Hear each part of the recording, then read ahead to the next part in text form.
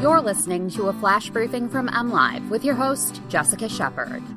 This is your weekend edition of Michigan News from MLive, recorded on Friday, June 19th. I'm Jessica Shepard with some top headlines from the week. Michigan's grocery store face mask requirement is extended, Michigan is still down 1 million jobs since the coronavirus struck, and Michigan Capitol tours go viral. Michigan residents must continue wearing protective face masks while shopping until at least July 15th, according to a new executive order issued by Governor Gretchen Whitmer this week.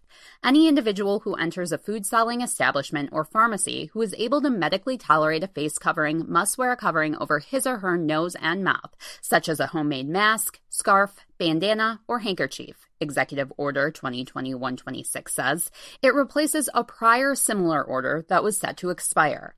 The order, meant to slow the spread of the coronavirus while protecting employees and the public, also bans buffets or food sample handouts. It additionally requires stores to establish 2 hours per week dedicated solely to vulnerable shoppers and mandates companies notify vendors and all workers if any employee tests positive for COVID-19. Since mid-April, Michigan residents have been required to wear a face covering in public enclosed spaces, and stores can refuse service to anyone not wearing a mask. However, there is no penalty for violating the mask policy. Michigan still has a long way to go before it reaches pre-coronavirus employment numbers, according to the most recent job data released by the state Wednesday. Nearly 1 in 5 job-eligible Michigan residents, 21.2%, were unemployed in May, based on Michigan Department of Technology, Management, and Budget figures. The May unemployment rate is a 2.8% improvement over the 24% unemployment rate in April. Experts say it will take years for Michigan's economy to recover to pre-pandemic conditions. The impact of the coronavirus on Michigan has been worse than much of the country. Prior to the most recent unemployment figures, Michigan's unemployment rate was higher than every state in the U.S., except Nevada, and Michigan was among only 6 states that lost more than 1 million jobs.